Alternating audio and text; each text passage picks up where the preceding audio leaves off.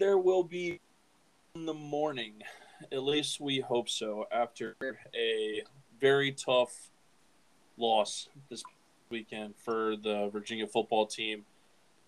Welcome, everybody, to the Around the Rotunda podcast. My name is Austin Deere, and I'm back again with my co-host. We're all back together again, guys.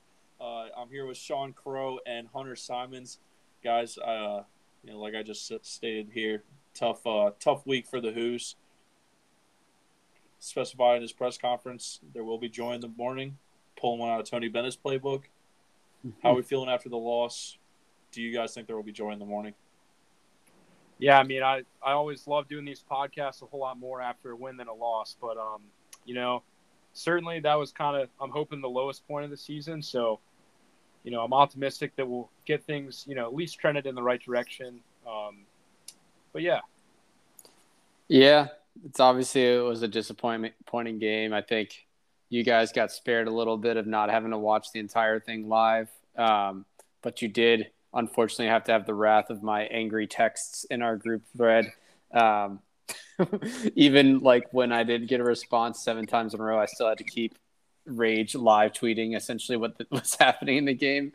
So I'm over to share the misery with someone, just given how bad it was. But nah, it was obviously disheartening. Didn't go at all how I thought it would, but as Tony kind of mentioned in his press conference, I think there's a lot to learn and gain from this. So I'm hoping we can spin it into a positive, and that's certainly the outlook I'm trying to take going into this podcast tonight. Yeah. I'm over here playing in a softball tournament on Saturday, and I'm just getting like one text after another from Hunter, and it's in like all caps, like, what the hell's going on? Like, what's that? Like, what kind of play was that? And like, why is there no discipline? And I'm just like, what is happening right now? And of course, I had to go back and watch the game so I could make an informed podcast for our fan base this week. So that was a complete waste of my Monday morning, but I did it anyways because you know what, I care about the fans, and we got to make sure that I'm well informed. So 3 years taken off my life that I'm never gonna 3 hours taken off my life that I'm never gonna get back. But even though it felt like 3 years. Yeah, I'm impressed you were able to go back and actually sit through that entire thing because it was hard to do it in the first time around. I think I would have gotten more excitement out of watching paint dry, to be completely honest with you. It'd be less heartbreaking. I could have watched paint dry and read a Shakespeare book and been more entertained than I was watching that football game. So that's kind of where we're at.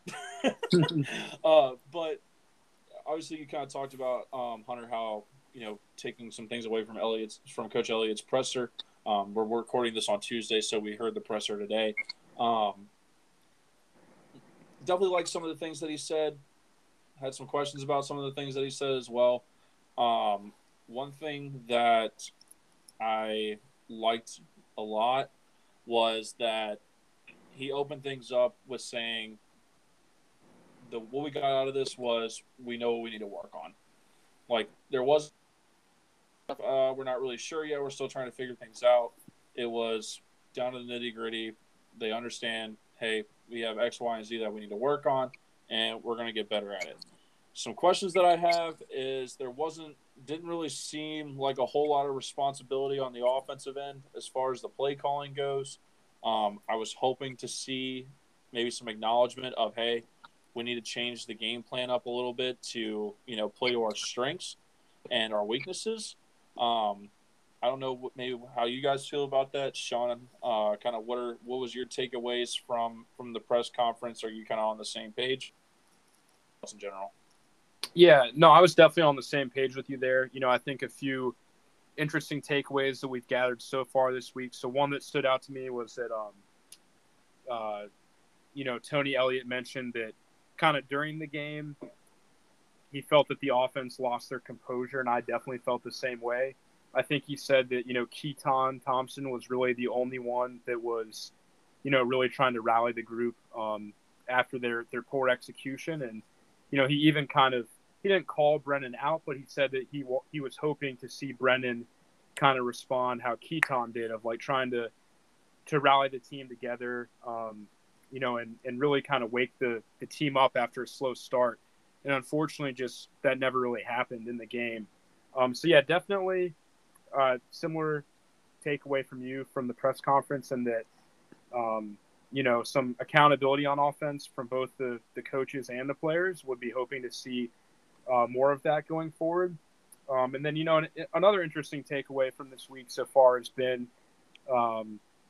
we saw the depth chart today. Ty Furnish kind of confirmed to the press that so far this week in practice, it's pretty much been sticking to the same offensive line grouping, and just kind of them, maintaining that they're going to get it fixed.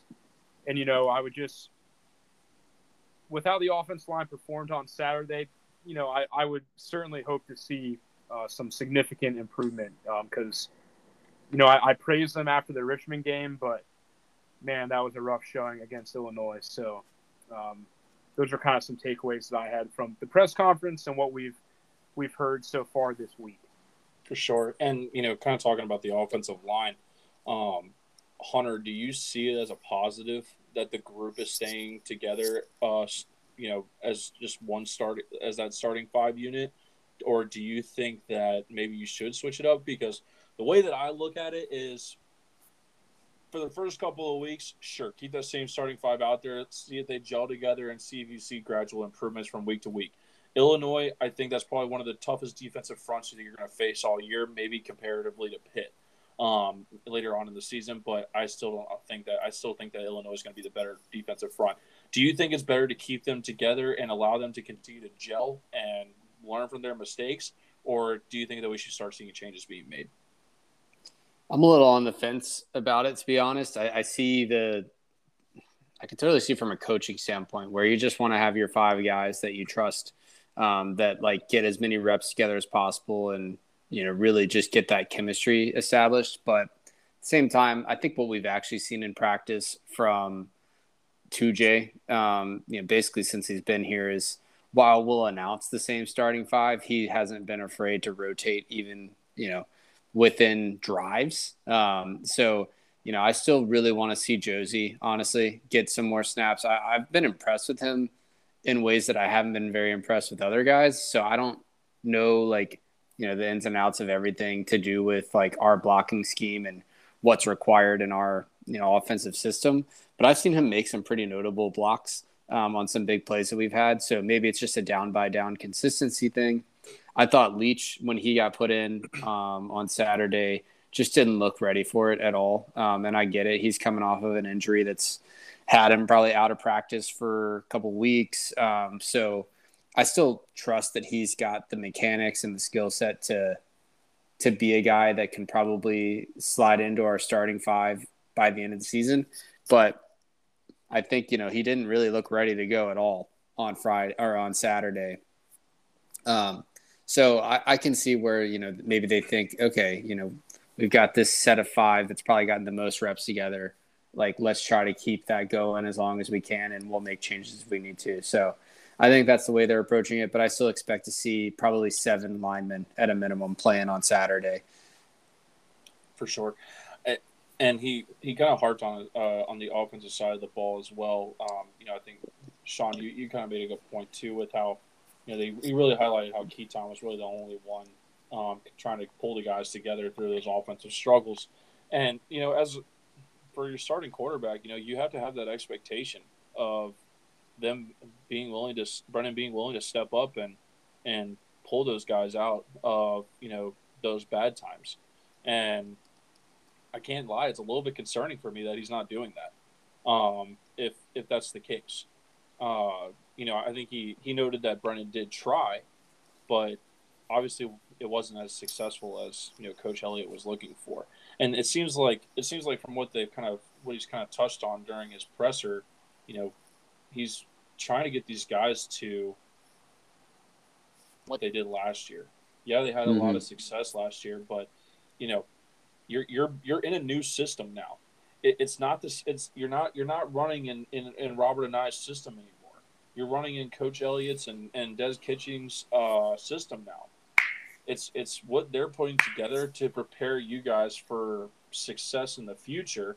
And quite frankly, if you can't be successful in more than one system, you're not going to be successful in the NFL.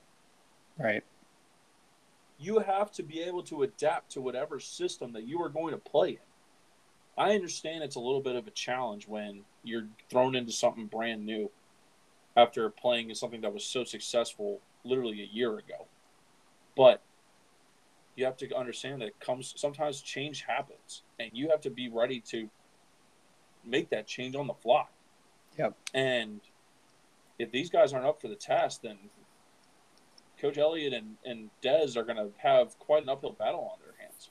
So it takes them buying in and takes them, being prepared to move forward with that. Right. So I'm hoping that this is one setback. There's still a lot of talent on that offense. There's no denying that. There's still a lot of talent. Now, that being said, could the coaches have adjusted the game plan a little bit to, especially for a struggling offensive line, get a couple of sweeps in there, maybe some screens, short passes, get Billy Kemp involved. Man didn't have one single catch against Illinois. He's your slot guy. Get him or Keaton in the slot. Get passes out quickly when Brennan doesn't have any time to throw. You can adjust the game plan and still try and build this offensive foundation that you want to have. Yeah. So that's where the frustrating part was for me. But I'm hoping to see improvements going forward, and we'll talk about that in a little bit. A couple more things to take away. Darius Bratton, they're hoping the injury that he has isn't too serious. Dealing with a little bit of a high ankle sprain right now. Not necessarily ideal. I know that's kind of a we'll wait and see kind of timetable. It's one of those injuries that can either go quickly or it's going to take a while.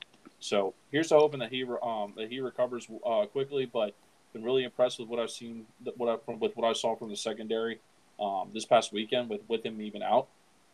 And then some breaking news: Mike Green no longer with the team. I know we talked about him before the season started, and I think he was kind of on a lot of people's radars as somebody that could possibly stand out and have an impact on that defensive line. So losing him, I'm not sure if it's for good, but it definitely seemed like it's for good. It's really unfortunate that he's no longer with the program, but hey, we move forward. There's still a lot of good of line, and I think that's a group that's continuing to improve as well. So, anything you guys want to add on Elliott's presser before we move on to looking into Illinois? I think the main thing I'll just say real quick was, his point about the mentality of our offense, and it just felt like fragile on Saturday to me. It was like the first sign of adversity. We just started reverting back to what he probably considered to be old habits that aren't going to work in this system. It did really truly feel like Wicks specifically, and you guys know I'm like his biggest fan probably. He just, it seemed like he just expected that he would be dominant because that was the case against pretty much everyone he went up against last year. But one game that really, sticks out in my memory was the Virginia Tech game when he had a couple of drop balls in the beginning of the second half, and it was like he wasn't even there the rest of the game. I think that you kind of saw something similar to that where, something went wrong and his mentality was just to get frustrated and to maybe not know how to respond to that adversity. So I thought it was nice to know that, he's being coached up on that.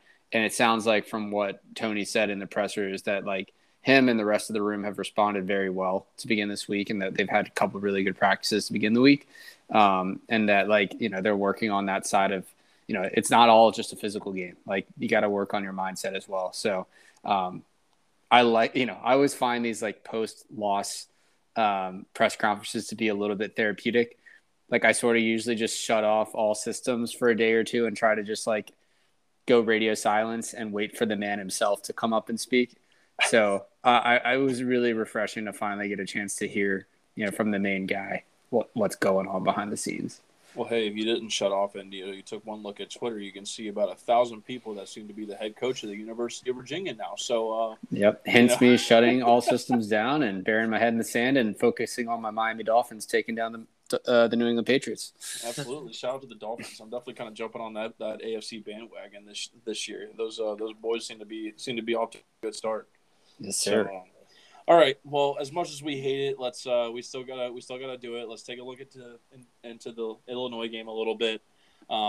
while there was a lot of negatives, definitely still some positives to take away. But kind of looking from stat line standpoint, kind of who stood out, who had some bad games. The Who's lost 24-3. Defense started out incredible. I mean, couldn't have asked for anything more. 2 turnovers, a pick, fumble, and then 2 3-and-outs. You would have thought after that, well, we're blowing this thing wide open. We're going to finish our business trip in Illinois, and we're going to sing Kumbaya on our way back to Charlottesville. Nope. We thought wrong. The offense, as we alluded to, had a complete implosion, really bad day all around. Offensive line seriously struggled in this game. I saw times where Illinois was literally bringing 3 guys, and they just ran right on through. There that play specifically where the ball was handed off to Paris Jones, I believe, and 2 guys just walked right into the backfield and tackled for like a 4-yard loss. Right. I mean, it was constant times where Brennan literally had a second to throw, a second and a half to throw. And I love Coach 2J. I think there's no doubt that almost every single person in this fan base loves Coach 2J. But this man has an incredibly large uphill battle with this offensive line. People forget that we literally lost all of our starters on that offensive line. Like everyone. Even some of like the top reserves. Like exactly. Probably the top 7 or 8 linemen are all gone. Yeah. I don't care how good of a coach you are. The offensive line has to be in unison. They have to work together. How they can be great individually, but if they're not working together, they're not going to be good. Plain and simple. And we saw that get exposed on Saturday. So I think that alone led to kind of some of these offensive struggles that we went to see. You have Brennan Armstrong, who went 13 for 32, 180 yards, 2 interceptions, and a whopping 8.3 QB rating. He actually has one of the worst QB ratings in all of college football right now. But after 2 games, after 2 weeks, you don't see that from Brennan. No. He's way too talented to be putting up numbers like that. And as much as I hate to say it, I think it starts with the offensive line. He doesn't trust them. And that's not a knock on the coach or anything like that. I think it's just the fact of he doesn't have protection back there. And when you don't have protection, you're not going to be comfortable standing in the pocket. Yep. And the two plays that he rolled out on and they got him out of the pocket were successful. Yep. It's like, why don't we do more of that? Play to your strengths. Play to your weaknesses. Make your weaknesses into strengths. Like, do something. Yeah. The rushing attack was added with Paris Jones and Mike Hollins. Mike Hollins actually had a much better day today on Saturday. Now, from a rushing standpoint, neither one of them added much. Paris Jones had 7 carries for 26 yards. Mike Hollins had 5 carries for 12 yards. But from a pass protection standpoint, where we ridiculed Mike Hollins against Richmond, took a major step up this week. He was actually the highest rated pass blocker on the team, which is bad. Like for the whole team? For the entire team, he was the highest rated pass blocker. That's not a good look. No, not at all. Not at all. I think it was from the PPF rankings or whatever. Yeah, he had the highest. I didn't see exactly what it was, or just can't remember off the top of my head. But yeah, he had the highest pass protection rating out of the entire team, including the offensive line, which is very concerning. Yeah. So if either one of you guys know that number, let me know. But yeah, definitely. I mean, we knew that running the football was going to be a struggle. You know, Illinois has done a very good job of limiting teams on the run, and especially given the way the offensive line played, I wasn't expecting much at all. And then from the receiving group, I mean, Brennan didn't have a good day, and in turn, the receiving group themselves didn't do a great job of getting separation. It seemed like Illinois' secondary was doing a very good job of, locking our guys up. And, when you have a struggling quarterback, sometimes you just got to find a way to make a play. And It didn't really seem like they were doing that. And I think that's something that kind of Coach Elliott alluded to with, the guys weren't in it. They weren't focused and doing whatever they could to help their quarterback. Yeah, it felt like, Keaton was kind of the one bright spot, in my opinion. Like, he was battling through some really, really physical route running. Like, they were basically jamming the line of scrimmage. Their game plan was really, really simple. It was get 5 guys on the line of scrimmage, pass rush every single play, like plug every single gap, and then jam coverage at the line of scrimmage on our big physical wide receivers, and then just play 2 safeties over top. Mm-hmm. And I mean, because they could get pressure with literally only 3, when they pressured 5, they were at Brennan's neck within half a second of the snap, and our guys were maybe 2 or 3 yards down the field by the time he was already trying to get the ball out. And that's where, I know we're going to get into this a little bit more, but it felt like we could have schemed around it a little bit, just get Brennan on the run, try to get him away from the pressure, and run some like mesh routes or run some like screen passes or like literally anything. It felt like every play was one where the receivers wouldn't be coming out of their release until they were 10 or 15 yards down the field. And we didn't have enough time for them to get that far down the field the way they were playing coverage. So kudos to, hats off to Illinois' defense, because I think they came with a perfect game plan and they couldn't have any better against our team. Yeah, but I was impressed with Keaton, though. I did feel like he came to play, was one of the few that showed like the mental fortitude to battle through some really tough moments. Yeah, I couldn't agree more. Jumping over to the defensive side of the ball, while there was so much ridicule of the offense, it can't be overlooked of how great of a day the defense had. Because in all reality, Illinois only scored 17 offensive points, which is a huge step up for what we've seen in the past, or just saw in last year. Because, you think about what our defense was last year and how horrible we were with stopping the run.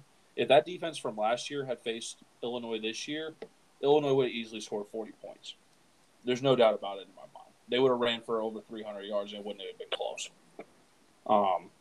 But while Chase Brown still had a very good day, he's one of the best running backs in the country. You're only going to do but so much to stop the guy. It was very much a bend but don't break mentality.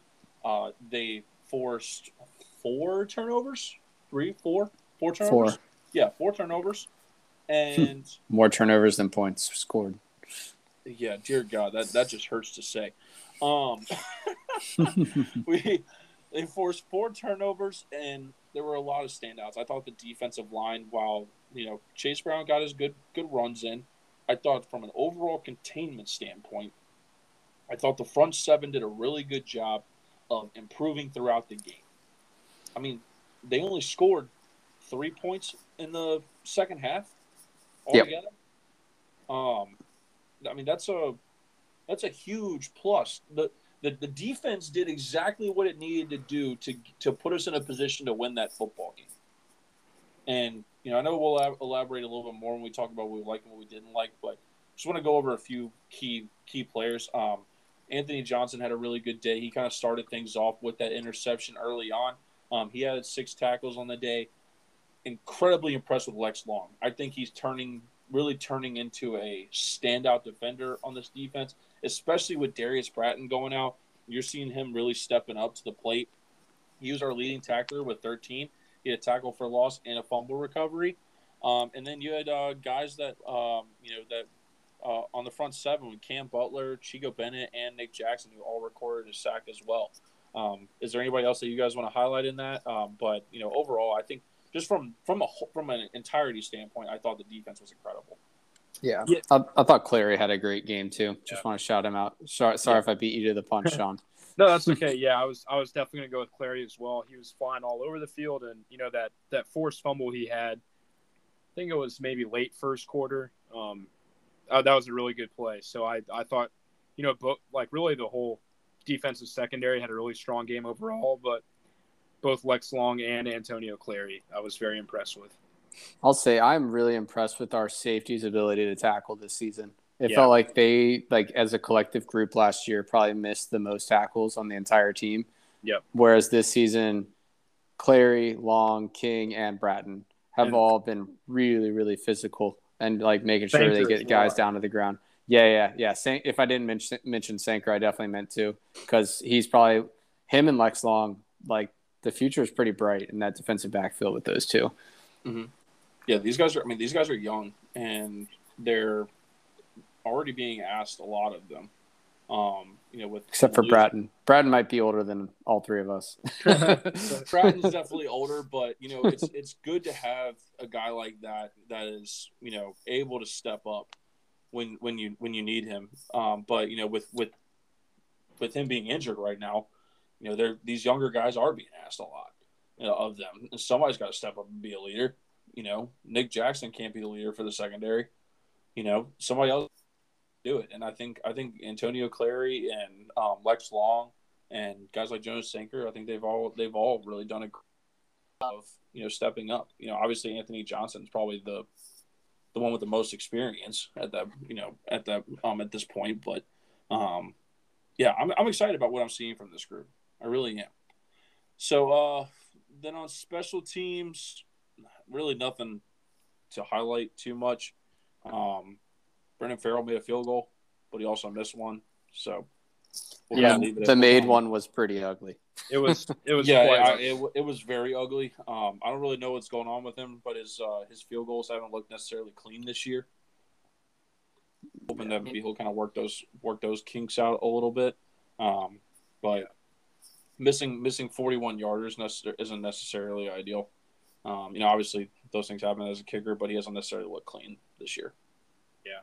Yeah, I don't know what happened with the field goal that did go in. At first, based on the ball's flight path through the air, I thought it must have been tipped, but I don't think it was tipped. I think it was just a weird contact, and I think it was from a similar distance, low 40-yard range, and he almost missed it short. It was kind of like a lame duck field goal that just barely trickled through. And then if we're talking about special teams, of course, we also have to talk about the Billy Kemp fumble, which just really kind of, I think. Do we have to talk about it?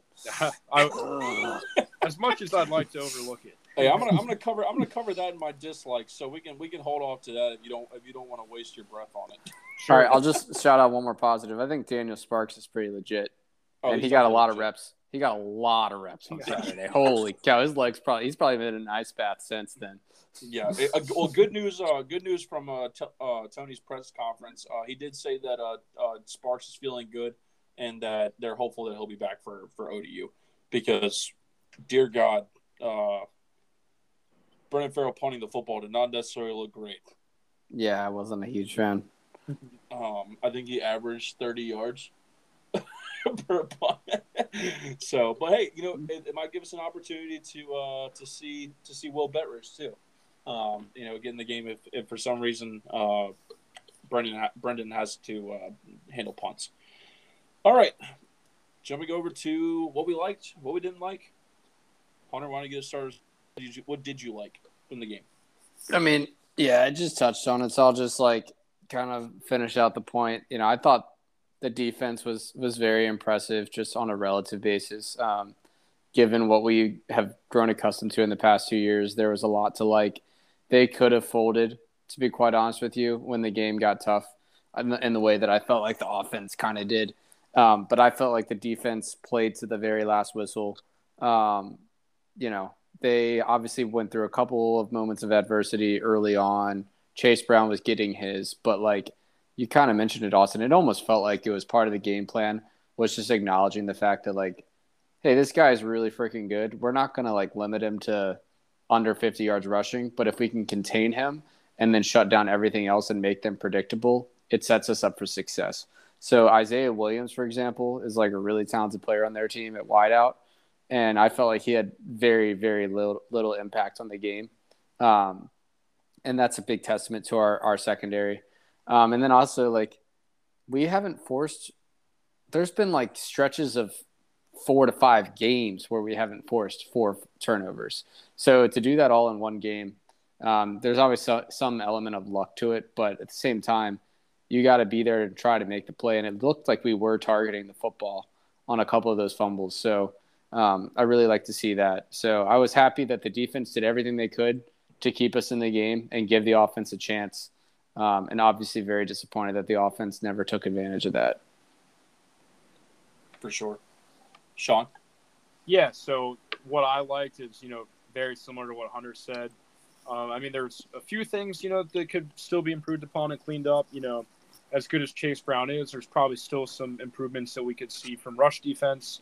And then, the one kind of lapse in coverage that Josh Ahern had that led to the big touchdown. But, really, those two things aside, I mean, I really was really impressed with the defense overall. And what I would specifically say, and I mean, I think Hunter just got at this, but I think one thing that UVA fans have maybe noticed and complained about with Nick Howell's defense is just the passiveness with which we played. Very, loose coverage, not really forcing the issue, not really causing too many takeaways. It really seemed, like we had a nose for the football today, or not today, on Saturday against Illinois. Anthony Johnson going up and getting that ball, second play of the game, that's exactly what you need to kind of get the momentum and, really jumpstart the whole team for a game. It's too bad the offense couldn't capitalize on that, but, that was a huge play to start the game. And then, a few drives later, Chase Brown is starting to get into a groove. He's gashing us. And then, a play I mentioned, Antonio Clary, makes a huge play, getting the strip, takeaway, to halt all momentum, and sure enough, that led to our only 3 points of the game because that had us in field goal range. And we didn't get a first down, I don't think, but led to the one field goal we did have. So I was really impressed with the defense overall, especially with where we saw or like how we thought the defense would be this early in the season. I think they're definitely exceeding expectations. And then I would specifically say that I'm most pleased with the playmaking and the ability to force a turnover, which we just haven't seen a whole lot of that in recent years. For sure. For me, obviously I know we've already kind of touched on all this, but the emergence of Lex Long and Antonio Clary is something that I wasn't expecting this year. The amount of steps that they've taken to help improve this secondary has been a welcome surprise. And then the defense starting the game with 2 turnovers and 2. I think it's been a long time since we've really seen the defense start out fast. I think so much we've relied on the offense and wanting them quickly to compensate for the defense. Now that we're starting to finally see them kind of do their part and them start to give the offense an opportunity to be successful and not have so much pressure on themselves to score. So I think the offense will come together, and if the defense can continue what they're doing, I think we're going to start as the season goes on. But I think so much of this is going to now hinge on the offense to figure things out and defense continue to do that. For what we didn't like, for me, I think we've already harped on this. The offensive line got absolutely bullied in that game. Hoping to see them take a step forward as the season goes on, but it's just going to be interesting to see how much they continue to gel and what kind of improvements we can get from that standpoint. And then also the team's lack of discipline was very concerning for me. The no fair catch by Billy, which ended up leading to a fumble and a touchdown. Dude just needs to just fair catch the football. So I think he's gotten bored of doing it, to be quite honest. That's my impression. And it's like He used to just go back there and fair catch everything, and now it's one thing to be bored, but like I mean, you gotta make the right play. I don't disagree. You just flat out gotta make the right play, and on top have the Central Cyprus recovering the fumble in the end zone and trying to run it out 4-yard line. It's like, dude, just take the damn knee. It's like even when we get something like, even when we have something positive happen to us, we still do something freaking stupid. Like, that was so frustrating. Especially when you already have a struggling offense. Like, take the knee, give them the field position. Ironically, we missed a field goal on that drive. Like, that was one of our best drives coming off of that. But it's like, of course we did. I mean, it's just like it's one thing after another, and then like you have Aaron Famuyi's unsportsmanlike conduct after the interception. You have multiple false starts. I mean, it was one thing after another. Yeah, it was just incredibly frustrating to watch. Tony Elliott was furious on the sideline with Famuyi there. They showed it on ESPN. He was really chewing him out. Yeah. I like that, man. I like it. You can't do that. And I know people hate on coaches that for some reason they hate on coaches that just put blame on players and whatnot. I think there's been a healthy balance between the two. I think the coaches have taken some responsibility, but ultimately the players got to execute better. Because quite frankly, the coaches can't go out there and they can't go out there and run their routes for them. They can't go out there and make throws for them. They can't go out there and have them not do stupid stuff that's going to cause unsportsmanlike conduct penalties after your defense has got an interception. Like, that's on the players. That's not on the coach. Sure. Totally. So, those are things that I didn't like, Hunter. Yeah, I think again we touched on this earlier, but I think just like the lack of adjustments from like an offensive play calling standpoint, I thought there was, while like we got to perform better. There's just some areas where it's not going to get fixed overnight from like a talent standpoint. So you have to like strategically change your game plan around that to put your players in a position where they can succeed. And, like a play that comes to mind is definitely like the big Lavelle Davis catch where you roll the pocket, you got someone in the flat, the corner has to respect, basically you force them into a situation where they have to make a decision. And you give Brennan a chance to be isolated with 1 to 2 defenders where he can make a play himself. So I thought there should have been more of that. Was definitely frustrated to not see it, especially when the offense is just clearly struggling with the game plan that we set out with to start the game. For sure. Sean, anything you want to add? Yeah, I mean, I'm going to sound like a broken record, but for me, the main thing was just a lack of composure on offense. So it kind of gets, at some of the themes that you all have been hitting on, but they just really on offense did not seem like they were ready for this environment, for this, first road game, the hostility, and when they were punched in the mouth, they weren't able to respond. And so, I mean, I can think back early to the game where we had decent starting field goal position. I think I can't remember for certain, but this might have been after the first of Illinois' missed field goals, where we had decent starting field position, and then Ty Furnish, snaps the ball over Brennan's head, and we take like a 27-yard loss, and it was literally like 2nd and 37 from like the 5-yard line. I mean, that's a drive killer right there. And Ty Furnish is young, his first away game, only second game starting, but this is a guy that Tony Elliott, praised all camp, and as someone who really emerged and they were really confident in him. So just to see kind of, and not just him, the whole offense, but just seeing him not be ready for the moment and for the environment, that was disheartening for me to see. And then, the whole offensive line, as we touched on, really struggled, and we're letting the pressure get to Brennan. But I was a little disappointed to see that. I think, it's certainly understandable, but I really think Brennan kind of let that get to him. He started forcing things. He started rushing decisions. Made a few bad interceptions that I think were just kind of him heaving the ball up there. At least the second one definitely was that way. Yeah, it was bad.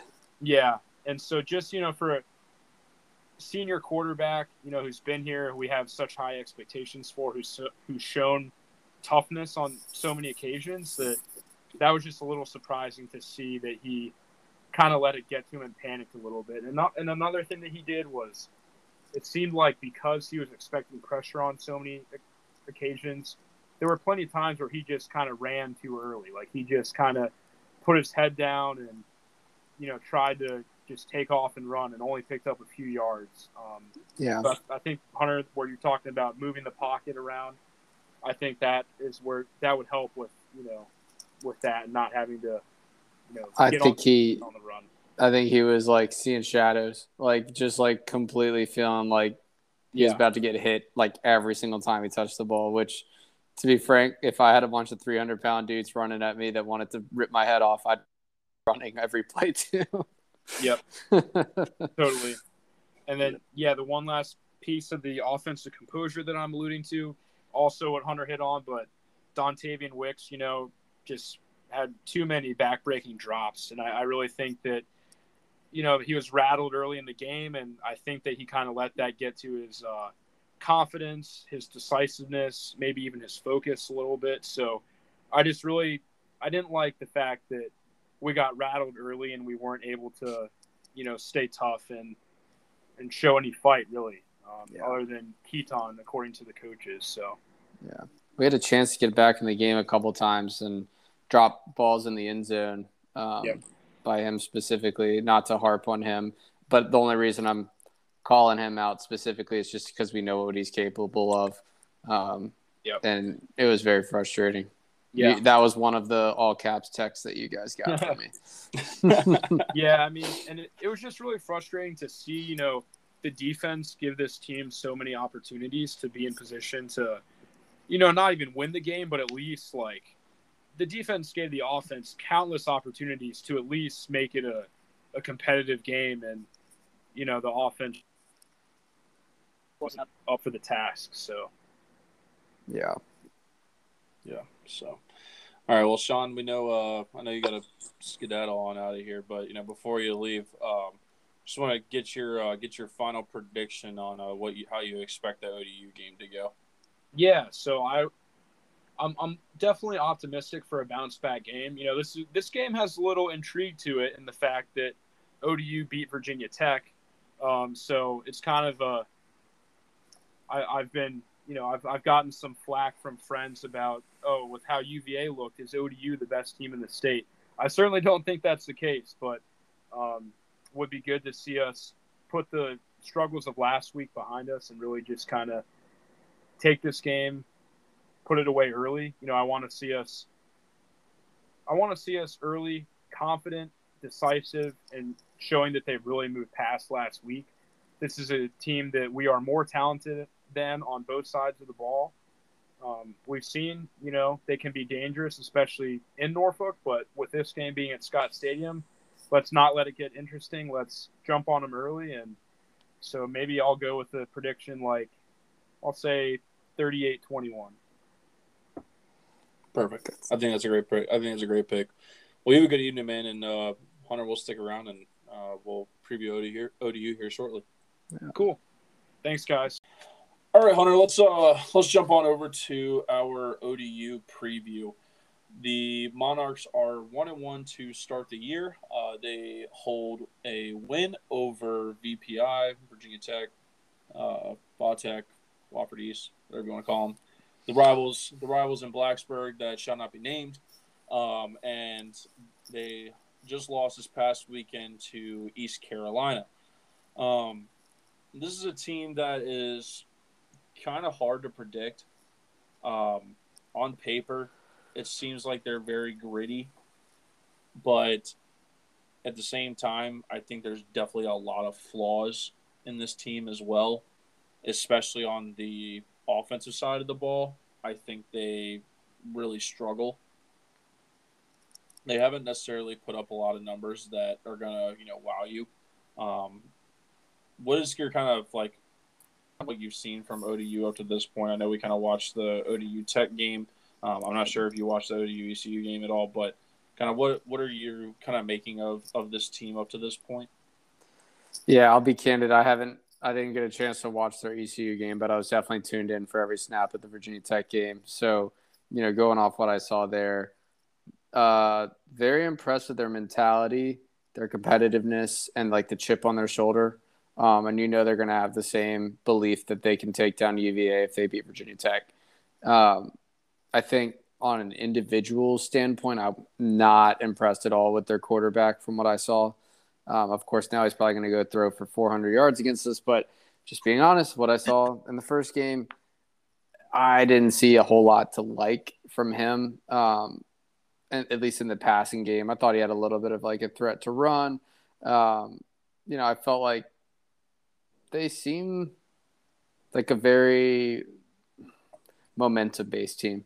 Like they thrive off of like changes in momentum and capitalize off of other teams' mistakes. And I think that's obviously like a really key component to being a good football team. So they're totally the type of team that if we don't put points on the board, don't put them away, and if we give them opportunities, they will take them, and they'll happily beat us in our own stadium. So I think that there's reason to be cautious going in, but it's not like one of those things where if we don't play a good game, like we still have a chance to lose. Like I think if UVA plays their A game or even their B game, this should be a pretty comfortable win at home.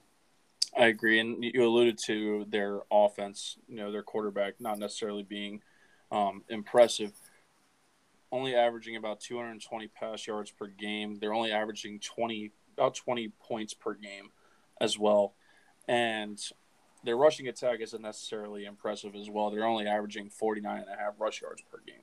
So This is a team that really kind of lives off of, I think, forced turnovers, a grit, kind of grinding stuff out on defense and special teams, and, hoping that they kind of get a women of prayer every once in a while to kind of keep themselves in games. At least that's kind of what I've seen from the first two. Their quarterback is Hayden Wolf. He's 32 for 6. Start the year, 440 yards, 3 touchdowns, 1 pick, 40.4 QB rating. Nothing to be excited about. I think especially with an emerging secondary that we've had over the last 2 weeks and kind of see the improvements that we've seen from them, I don't see a successful day out of the ODU passing attack. They really only have one guy in Ali Jennings III. That's pretty much the go-to guy in that receiving group. He leads college football in receiving yards with 322 on 13 receptions, and he has all 3 touchdowns, Hayden Wolf's as well.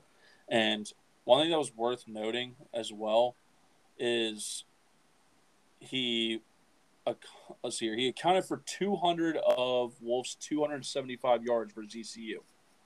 So if that tells you anything, you stop this guy, that offense isn't moving the football too much.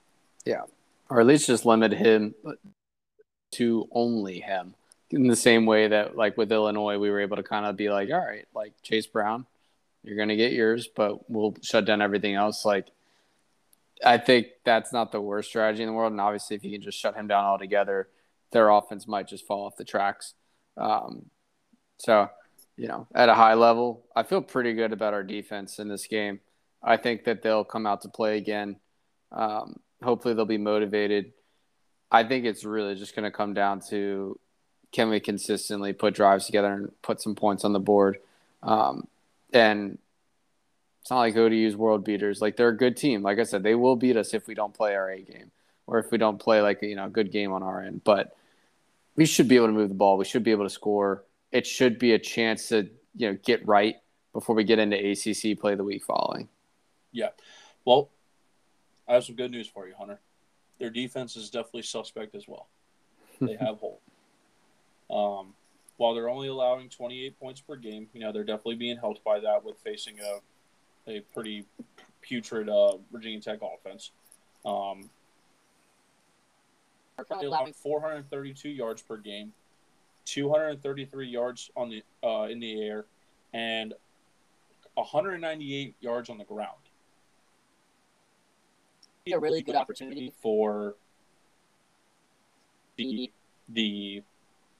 offensive line and the running backs bounce back as well, hopefully have a field day against this defense, because obviously that's a very big struggle of theirs, and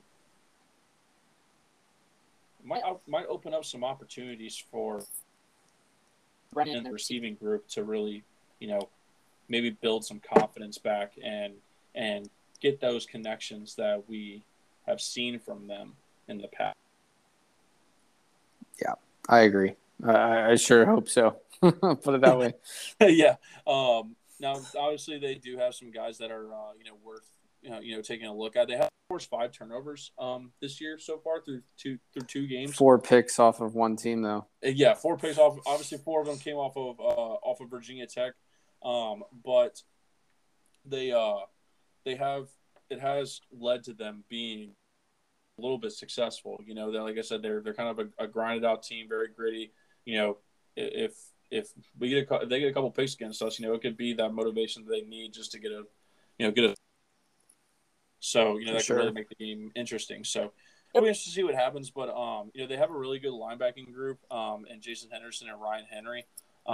Henderson's kind of has merged as their top guy on defense with 30 tackles, and he's added a half sack in there as well. And then Ryan and Henry was someone that they kind of had really had high expectations for going into the season. He's got 1 sack and 1 interception to start the year, so both a pretty good start on the defensive side. Look for kind of those guys to be the main players on the defensive side of the ball.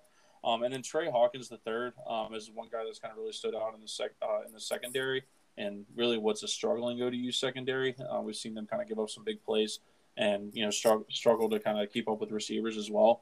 But Trey Hawkins the third has 3 pass deflections on the year, which I think is pretty impressive as well. So should be interesting. Their special teams is also kind of worth taking a note. They blocked 2 extra points versus ECU.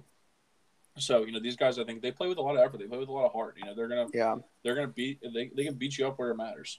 Yeah, and I think it's worth noting, the way they got one of their touchdowns against Tech obviously was that errant snap on Tech's field goal attempt where, ODU probably had 6 guys flying after the football, making sure that they were the first to recover it, and then ultimately able to take it back to the house. So, like I mentioned earlier, they might not beat you in conventional ways, but they are a very hardworking team that maybe overcomes some talent deficiencies with just effort and teamwork. And I think special teams is the embodiment of effort and teamwork on the field.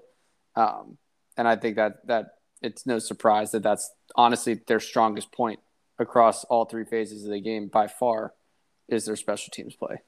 Absolutely. And I mean, that's one thing that we kind of saw from them last year. It wasn't always pretty with them. So they turned it on when they needed to kind of grind out some wins and put a semi-successful season. But I think it's just a lot of eliminating mistakes for this team, and I think you'll be successful. So I think there's going to be a lot of pressure on the offense to really take care of the football and kind of bounce back from what we saw from them against Illinois. So obviously that kind of leads me into our points for keys to victory. I think first things first, we need to see Brennan have a bounce back game. This guy obviously struggled. He was fine against Richmond, definitely not great, but we know the talent's there, and I think for him, this is a perfect opportunity for him to bounce back before we get into ACC play with a very tough road game against Sarah the next week, which is a team that's really has kind of exceeded expectations up to this point, I think. So Brendan, I want to see bounce back, and then ultimately you also need better play out of the supporting cast around Brennan as well. The wide receivers need to step up. The offensive line needs to step up.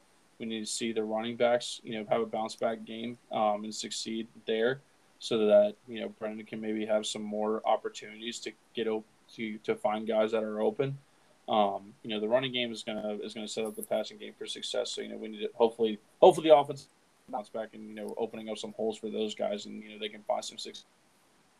And as I alluded to earlier, Wolf to Jennings combo is going to be super important for this defense to be successful this week. I don't think they're going to be super challenged, to be honest. I think they're going to have an opportunity to really come away with some turnovers as well.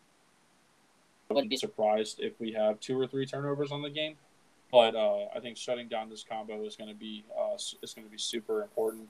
And then lastly, playing all 4 quarters, I think that's something that really shouldn't need to be said, but just based off what we've seen from the first 2 games, I think it's going to be super important. Those guys, like, it's either the offense has played all of it, or the defense played all of it, or a little bit of combination of both of them not playing all. There needs to be a mindset going into this game of you play from the first whistle to the last whistle, and there needs to be 100% effort given in every single play, and not to be able to overcome some adversity. Yeah, couldn't agree more. I think it's been a while since we've seen the offense and the defense come together, play complementary football, especially for an entire game. So I think we're kind of desperate for that at this point. And even if neither group is, clicking on all cylinders, if they're at least showing a pulse and, kind of thriving simultaneously, I think, we're a tough football team to beat when we're cohesive across the entire, 3 phases of the game. So absolutely. Definitely looking forward to that. For sure. All right, before we jump over to our degeneracy for the week, I made a promise on Twitter, and just from some of the stuff that I've seen over the last couple of days after this game, I'm pulling one out of Ahmad Hawkins' playbook, and I'm going petty here for a minute. The fans need to get it together, to say the least. Some of the crap that I've read on Twitter over the last couple of days is ridiculous.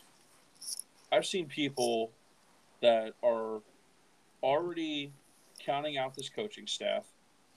I've seen people that are asking for Coach Anae, wishing for him back. That alone is alarming. Do y'all forget that this to an offensive lineman on 3rd down with the game on the line against Virginia Tech, given a very bad Virginia Tech team with all the talent in the world that we had on that offense? You threw to a freaking offensive lineman. Do y'all forget that? That man had 1 foot out the door before the season was even over. He didn't want to be there anymore. And,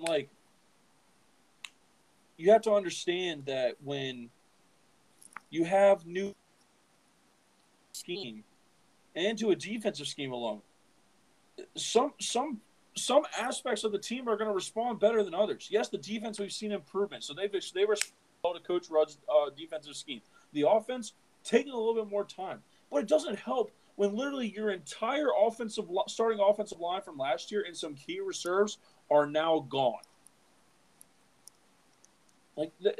You have to build a whole new offensive line now. These are guys that have played together multiple games for multiple years, and they're all gone.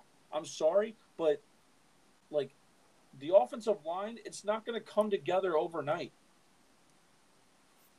Calling for Coach Tujay to be fired is ridiculous. The offensive has been one of the most successful positioning groups. That man built our offensive line from absolutely nothing. He went 2-10 that year. 2-10. We lost to UConn and Richmond at home. And guess what? We went to a bowl game the next year. We saw continuous improvement. Did Bronco leave it in a better position than where he found it? Absolutely. But you can't sit here and tell me that it's just automatically going to be the best because Tony Elliott came in here with a brand new staff, a brand new scheme, everything, and these players are just expected to adjust to it by week 2. That's just asinine and selfish. The amount of self seen on Twitter is absolutely insane. You guys give up on this team after 2 weeks. 2 weeks. Because you faced a Big Ten team that just because came out last year, you expected the same exact thing. Well, newsflash, Illinois is a better team than they were last year. And you saw that. They literally, their strengths were going to expose our weaknesses. It just was going to be how it was going to be. This team is not going to be perfect. There's going to be adjustments that are going to need to be made as the season goes on. But one thing you have to remember is this. Tony Elliott has been the offensive coordinator at Clemson for God knows how long under Dabo Swinney, coaches that we've seen over the last decade next to Nick Saban. And some time. Y'all are ready to just throw him to the curb with a new coach in. I don't care if you bring Bronco and his entire staff back. You're going to get the same exact results. It's not going to be any different. Yeah. Can't work magic. Rome wasn't built overnight. This program, to get to where Tony Elliott wants it to be, is not going to be built overnight. It's time.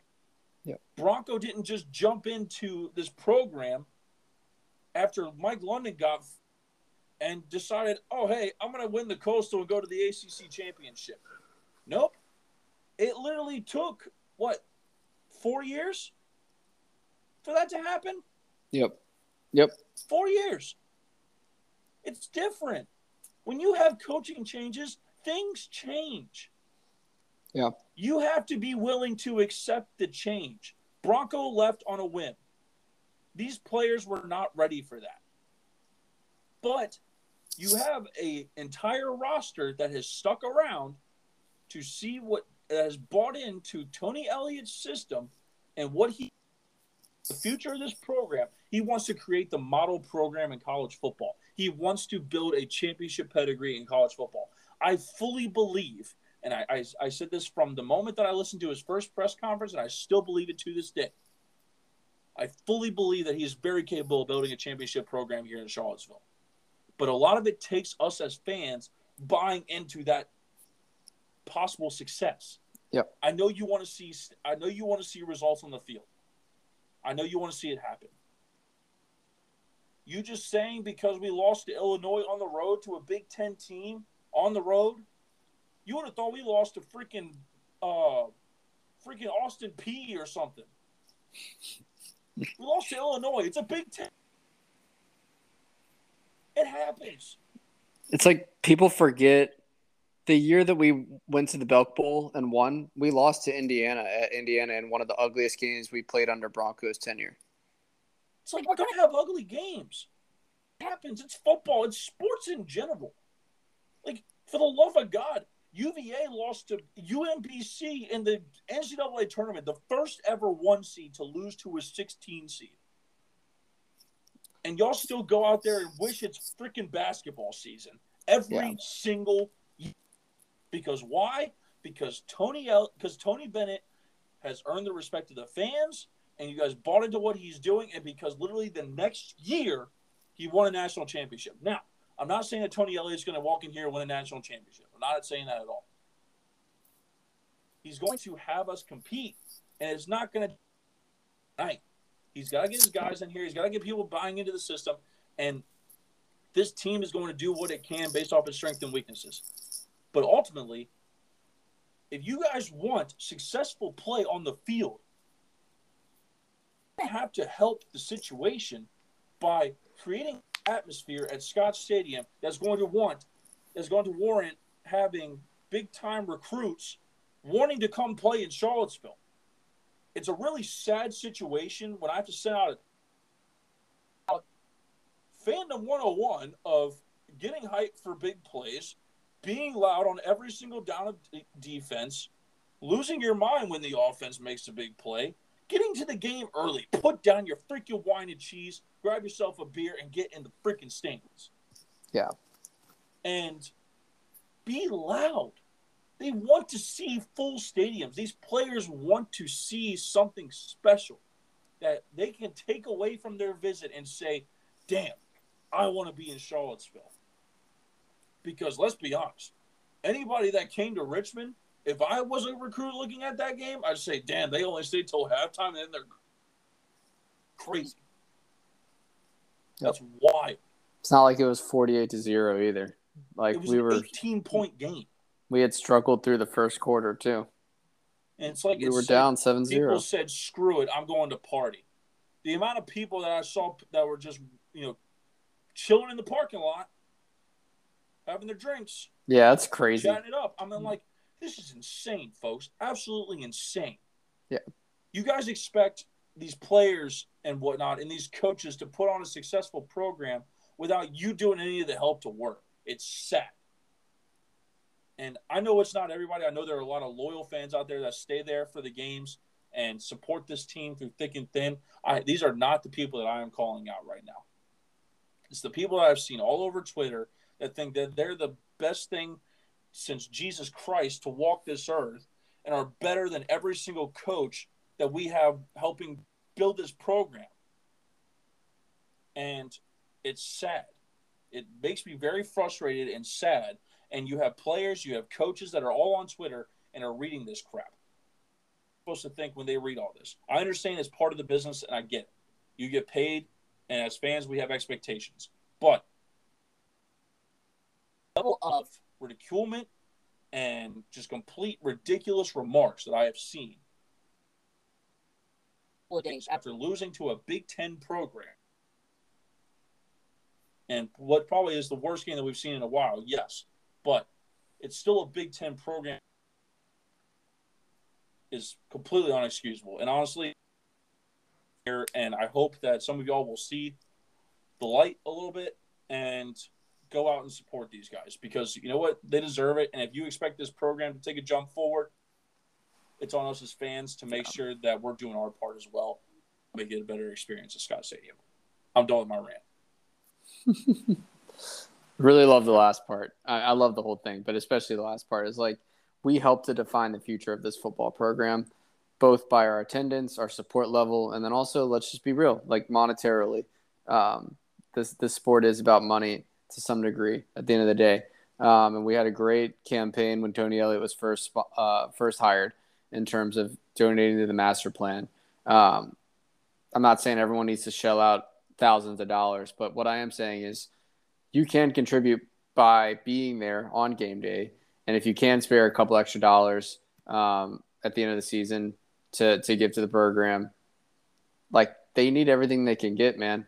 The school doesn't really allocate all that much money to the football program, even though we're sitting on like a multi-billion-dollar endowment.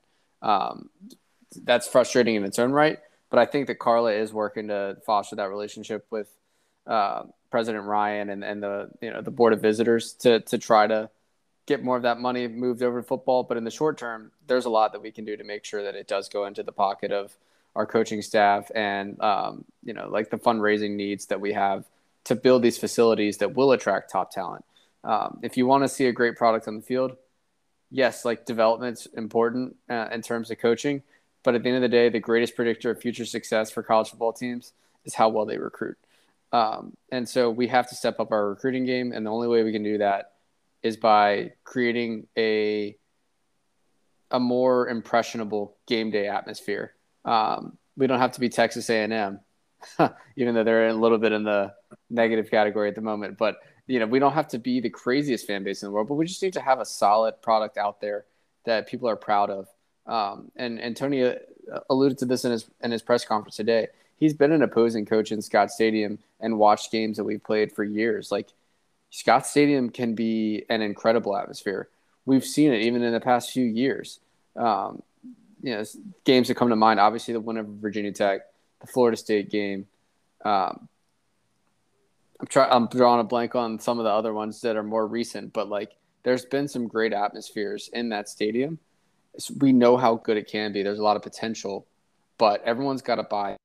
And I know like you see me get frustrated, Austin, on game day. Like our section's a library, and I put a tweet out a couple weeks ago that like I shouldn't feel self-conscious about being a fan and just basic cheering. Yeah. But yet when I'm the only person in the section yelling, it's me, you, and my dad. Like, yeah, it's just a little bit disheartening. Like, it's like I feel kind of awkward now. I'm just gonna sit down. Like, It's like I'm not gonna, and I'm right there with you. Like, I'm not gonna apologize for sitting down at a game. Yeah. For standing up at a game. Excuse me. Like, if I want to stand up on a third down play, then damn it, I'm gonna stand up on a third down play. Yeah. And like, right. I'm gonna get hyped for my team. And you know what? If you don't like it, I don't care. It's not like there aren't plenty of other seats you can move to if they can't see around you. Exactly. It's just like it's not. It just makes no sense. I mean, you look at places like the Swamp. You look at Kyle Field. Let's call a spade a spade. Look at Lane Stadium even. Man. Yeah, I mean, let's just be real. Come on, literally right down the street at Virginia Tech. I mean, yeah, we hate our rival and whatnot, but no one can sit here and deny that they don't have a good atmosphere there. And their product on the field is like crap compared to what their fans want. They got absolutely embarrassed. Second time in Norfolk, and they had a packed house for their first home game. Rocking. Yep. Absolutely rocking against Boston College. Yep. Are their fans frustrated? Hell yeah, they are. It's easy to see that their fans are frustrated with their current product on the. They still show up for their team. Yep. Because they created this atmosphere that everybody can get behind. It's why they continue to get good recruits there, and it's why they'll be continue to be they're going to build relevant. back a successful program. They'll be relevant. That's what it is. Yeah. But all right. Well, enough of that. Sorry for extending that, but I also had some thoughts that crept up as you were going.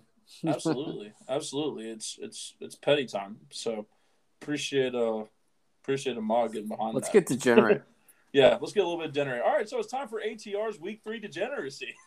All right, let's start with the locks of the week. So last week, Sean was the only successful one. He had Houston plus 3.5 against Texas Tech, barely. Talk about like by a half a point. Yep. So good win for him. That puts him at 2-1 on the locks of the week for the year. So pretty good start to the season for Sean.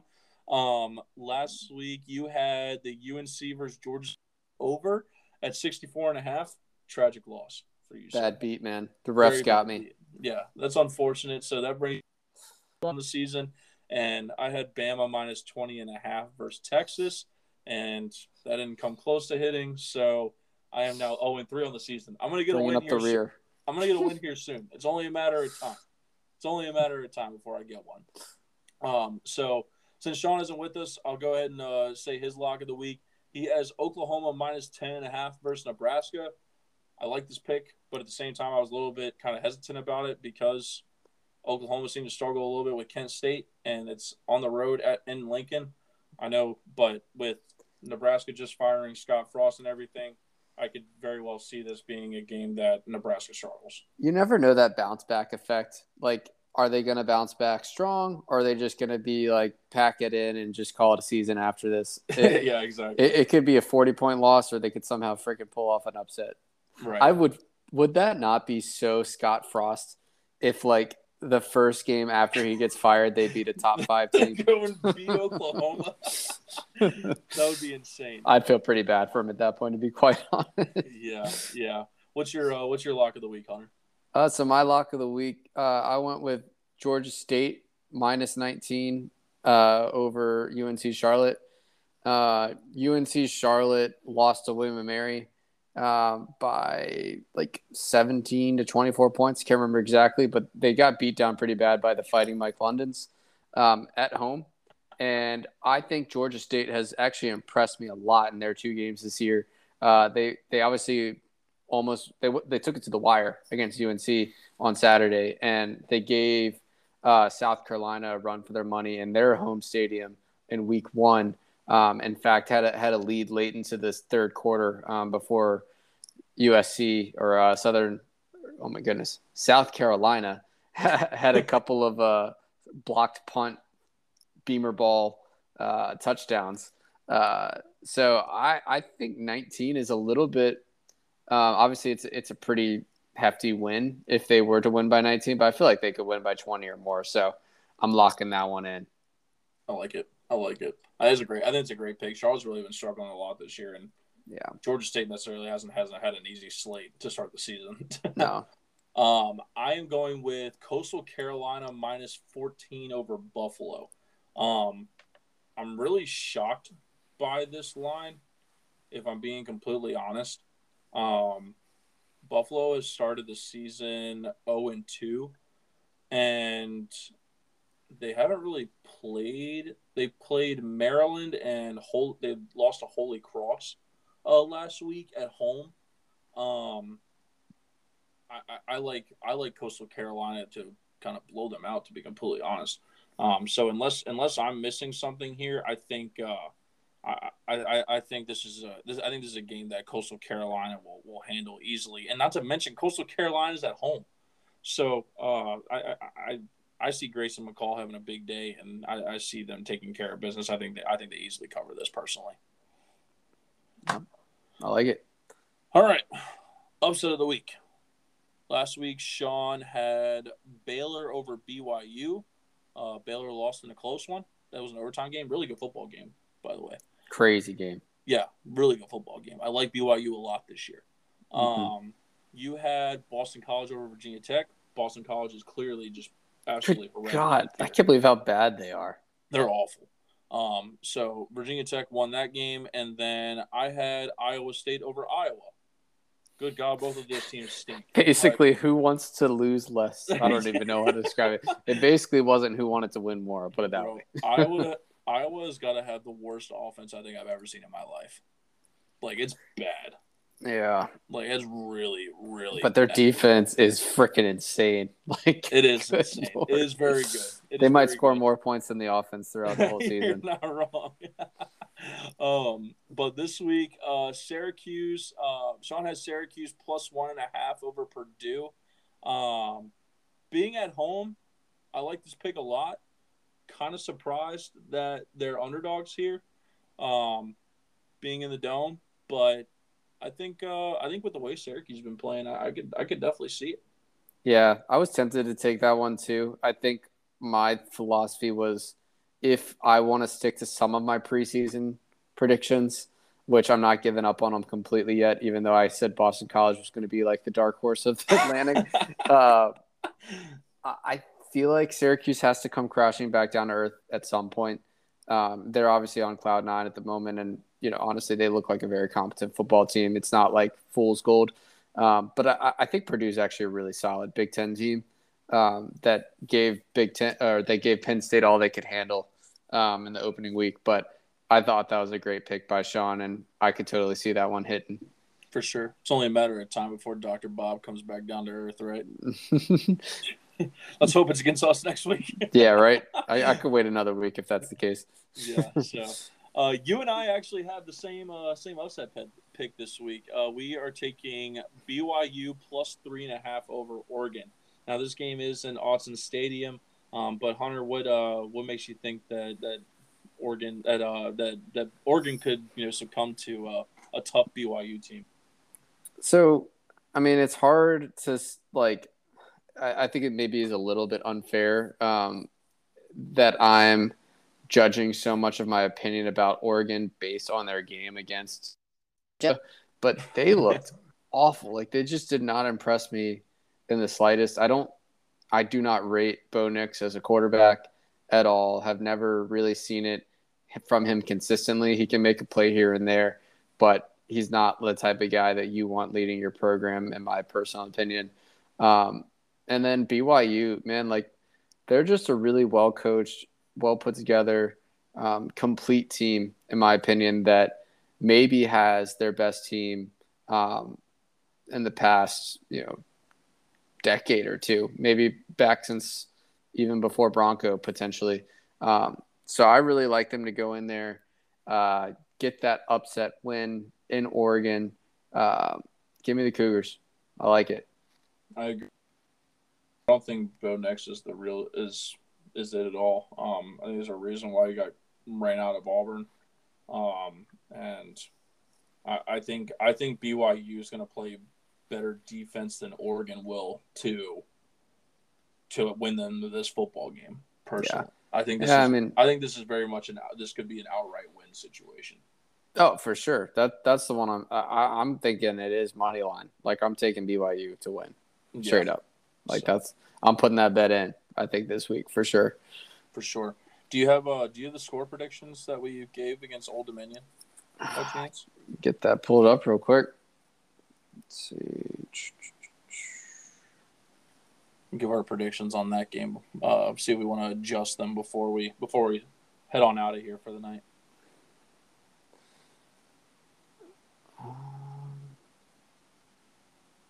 I actually do not have. That's okay. Well, that in front of me. What do you think the final score will be of the game this weekend?